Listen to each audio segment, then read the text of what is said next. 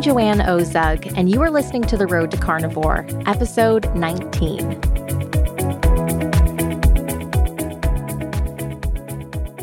In this episode, we are going to discuss the claim that meat causes cancer.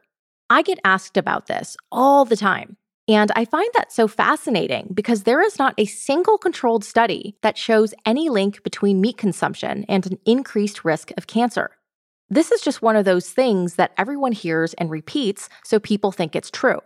One of the most important things that carnivore has taught me is how important it is to question everything you hear. And that even includes me. This is why I share show notes, so you can make your own judgments and draw your own conclusions from the information I'm sharing. So let's dig into this meat causes cancer claim and look at where this narrative even came from. As I said, there aren't any controlled studies that show a link between meat consumption and an increased risk of cancer. Where this meat causes cancer narrative comes from primarily is a 2015 paper published by the International Agency for Research on Cancer, or IARC, which is part of the World Health Organization. They gathered a working group of 22 scientists from 10 countries to evaluate the carcinogenicity of the consumption of red meat and processed meat.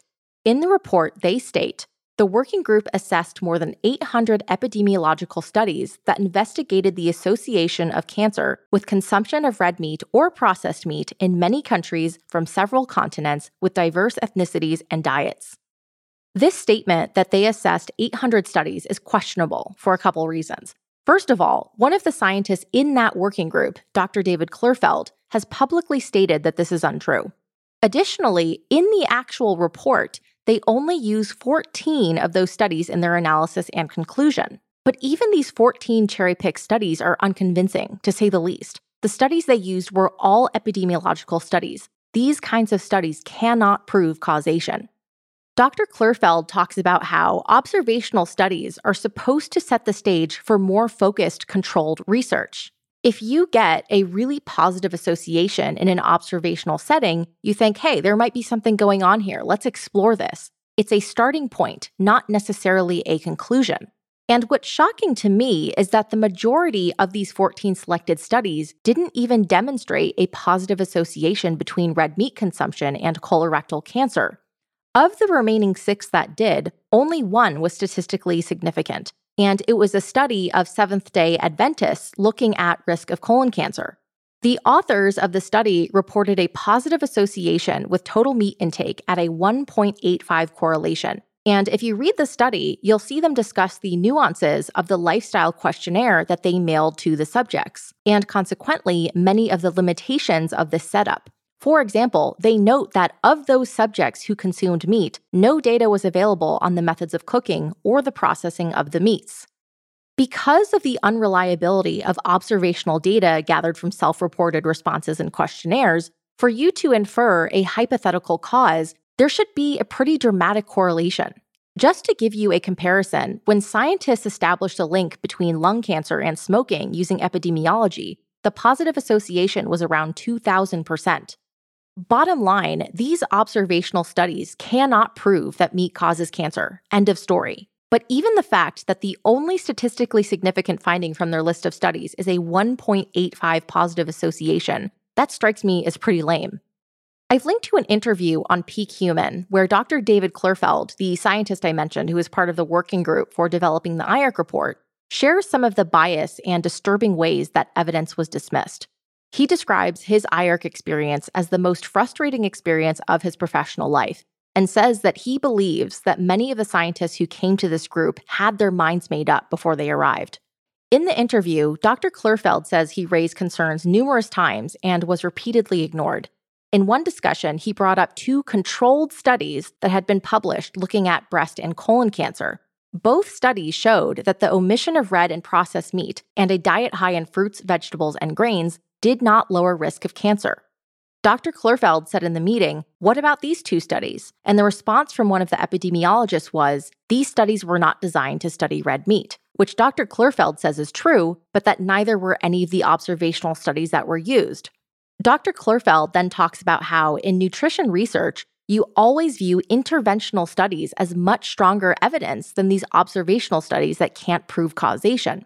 And it's pretty wild that there were at least 2 controlled human studies showing that a quote-unquote healthy diet, low in meat and comprised mostly of fruits, vegetables, and grains, made no difference in cancer risk, and yet these studies were tossed aside.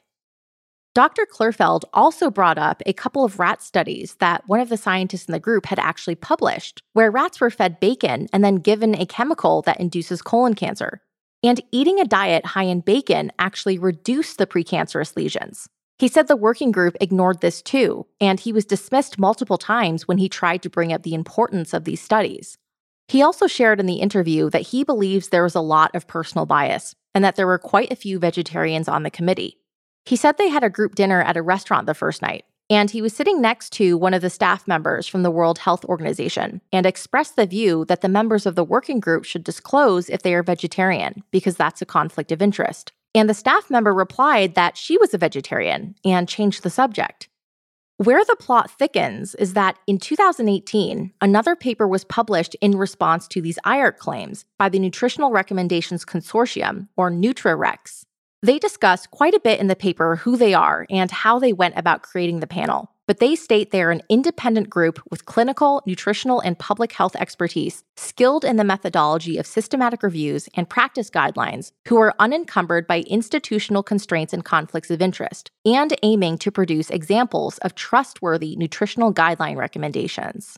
In their 2018 paper, they say, the World Health Organization International Agency for Research on Cancer has indicated that consumption of red meat is probably carcinogenic to humans, whereas processed meat is considered carcinogenic to humans. These recommendations are, however, primarily based on observational studies that are at high risk for confounding and thus are limited in establishing causal inferences, nor do they report the absolute magnitude of any possible effects. Furthermore, the organizations that produce guidelines did not conduct or access rigorous systematic reviews of the evidence, were limited in addressing conflicts of interest, and did not explicitly address population values and preferences, raising questions regarding adherence to guideline standards for trustworthiness.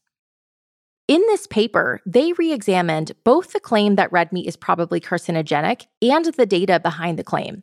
And they discuss very transparently how they went about forming their panel in a way that protected against conflicts of interest as much as possible, how they designed their 5 systematic reviews in a way that accounts for the strength of the evidence so that they could produce trustworthy recommendations. And they made their case for why they believe their analysis has merit and also where they believe it had limitations. For example, they state very explicitly, the panel chose to exclusively focus on health outcomes because environmental and animal welfare concerns are very different issues that are challenging to integrate with health concerns, are possibly more societal than personal issues, and vary greatly in the extent to which people find them a priority. After considering all-cause mortality, major cardiometabolic outcomes like cardiovascular mortality, stroke, myocardial infarction, and diabetes, cancer incidence and mortality for gastrointestinal, prostate, and gynecologic cancer, and numerous other factors they discuss, their final conclusions were the suggestion that adults continue current unprocessed and processed red meat consumption due to the fact that meat consumption is unlikely to be a causal factor of adverse health outcomes. I highly suggest reading through this paper yourself. There's a lot of interesting detail that goes deeper than what I've shared here. But the point is that the carcinogenic claims for meat in the 2015 IARC report are pretty absurd. And the other thing that really gets me is that if we're going to play the epidemiology game, there are many other epidemiological studies that show no association between increased meat consumption and negative health outcomes. And there are even some that show a positive association between meat consumption and improved health outcomes. In one study of Asian populations, they concluded, our pooled analysis did not provide evidence of a higher risk of mortality for total meat intake and provided evidence of an inverse association with red meat, poultry, and fish/seafood. Red meat intake was inversely associated with cardiovascular disease mortality in men and with cancer mortality in women in Asian countries. In another study where they followed about 1,000 colon cancer patients for a period of up to 8 years, they concluded in their findings, intake of unprocessed red meat or processed meat was not associated with risk of cancer recurrence or death or overall mortality. And in another study of 63,000 men and women in the UK, they sought to examine cancer incidence among vegetarians. And they say in the conclusion, the incidence of colorectal cancer was higher in vegetarians than in meat eaters. Funny how these meat-positive epidemiological studies don't seem to get as much attention in the media. Another side of this meat causes cancer claim is the nitrate and nitrite narrative. You may have heard the notion that you should limit your consumption of cured meats like bacon and hot dogs because of their nitrate content. Nitrates and nitrites are natural chemical compounds that are used to cure meats and are necessary to make things like bacon, sausage, and hot dogs. You need those nitrates to give those meats their distinctive cured taste. I remember one time I had special ordered some nitrate-free bacon, and it looked like bacon. It was thin strips of pork belly that were smoked and seasoned with salt. Well, let me tell you, it didn't taste like bacon. It tasted like slightly smoky pork belly. And it's because the nitrates in the curing process give a distinctive flavor. And without those nitrates, it doesn't really taste like bacon. What's funny to me about this narrative that we should limit our consumption of hot dogs and bacon because of their nitrate content is that the average person is getting the vast majority of their nitrates from plant foods because fruits and vegetables have way more nitrates than a hot dog.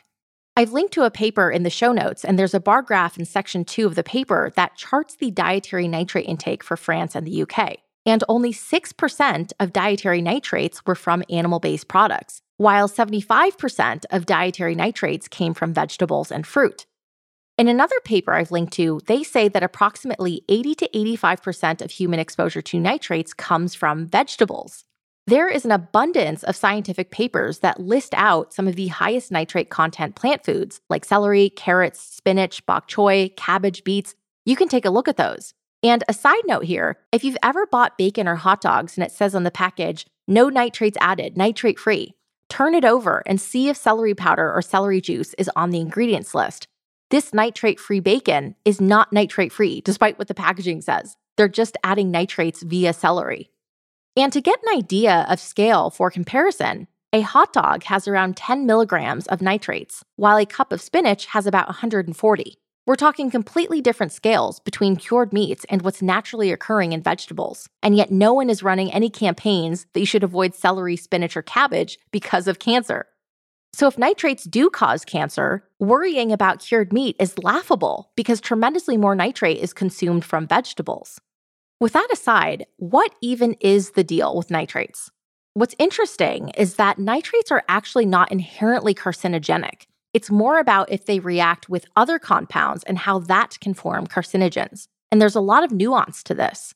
For example, it's discussed in a few of the papers I've linked to that antioxidants, which are in meat by the way, can completely inhibit the generation of nitrosamines, which are considered to be the harmful breakdown product formed by the reaction of nitrites and secondary amines. I am not convinced that nitrates are necessarily bad, but even if they are, because I'm no longer shoveling in the spinach and kale, I'm consuming far less nitrate compounds than ever before anyway. I don't even eat more cured meat on carnivore than I did eating a conventional diet. One last thing that I want to throw into this episode, and I know that some people will dismiss this notion, but I have to point out that from an evolutionary perspective, the idea that meat causes cancer does not make any sense in light of our dietary history as humans. Humans ate fatty meat almost exclusively for 2 million years. And there are still populations now that eat almost exclusively animal foods. And do they have rampant amounts of cancer? No. Cancer in the amounts we're seeing today are a reflection of modern Western life. Cancer at the rates we're seeing now didn't exist before modern times. The American Cancer Society estimates that males have a 40% risk of developing cancer in their lifetime. Females have 39% risk. And some people say that maybe this is because we're living longer. Maybe there wasn't as much cancer in previous times because people died earlier from other things. I don't buy this argument. There are many examples of indigenous populations who were very animal food based, who had virtually no disease, and when they started eating modern Western foods, rates of disease and cancer exploded. Can I say that meat does not cause cancer? Of course not. No one can prove that, and I don't know if that's true. But there is no good science that shows that meat does cause cancer, when on the other hand, there is tremendous scientific evidence in controlled settings that shows that plant-based foods we are eating have rampant amounts of carcinogens. You might remember from episode 13, I talk about the compounds in plant-based oils like soybean oil, corn oil, and sunflower oil. And there are literally hundreds of toxic oxidative compounds, aldehydes, free radicals, and degraded triglycerides H&E, acrolein, that have literally been demonstrated to be cytotoxic and genotoxic. They kill your cells, damage DNA, and cause mutations and cancer. Aldehydes are strongly demonstrated to be carcinogenic, cancer-causing. This is the cooking fat that is in pretty much every food you come across today. It's what all the restaurants use. It's in nearly all processed snacks and food products. But it's also what they use to cook with even in the Whole Foods fresh food case. A lot of people think they're getting something healthy because of where they're buying it. But no, these oils are everywhere. And the average person has no idea of this reality, yet virtually everyone has heard the claim that meat causes cancer. This is mind-blowing to me. Next time you hear someone repeat the claim that meat causes cancer, push back. Ask them to explain what scientific basis they have for that claim. What's amazing is that oftentimes people say something like this, but they don't actually have the data to back it up, because there isn't any real data to back it up. It's usually just something they've heard and repeated. And it's very human and easy to fall into this. I'm sure I've done this many times in my life. But doing the research that I have in this field, actually looking at where these claims are coming from, has taught me to be careful to not repeat things I've heard without actually looking into it first myself. And I think it's always a good thing when we hear others repeating claims like this, that we ask them, tell me more, can you articulate that? And then share what you understand the truth to be. You can possibly prompt someone to go back and re-examine something like that. And I believe that questioning is just a really great life practice. So thank you for being here, for coming along with me on this journey of questioning the mainstream narratives and the anti-meat claims. Because I believe that for many, these anti-meat narratives are harming people and keeping them from the health that they deserve. I encourage you to read through some of the papers in the show notes and also do your own research. But I hope you can see that the claim that meat causes cancer is unfounded. It is just another flavor of the anti-meat agenda. Thanks for listening to The Road to Carnivore.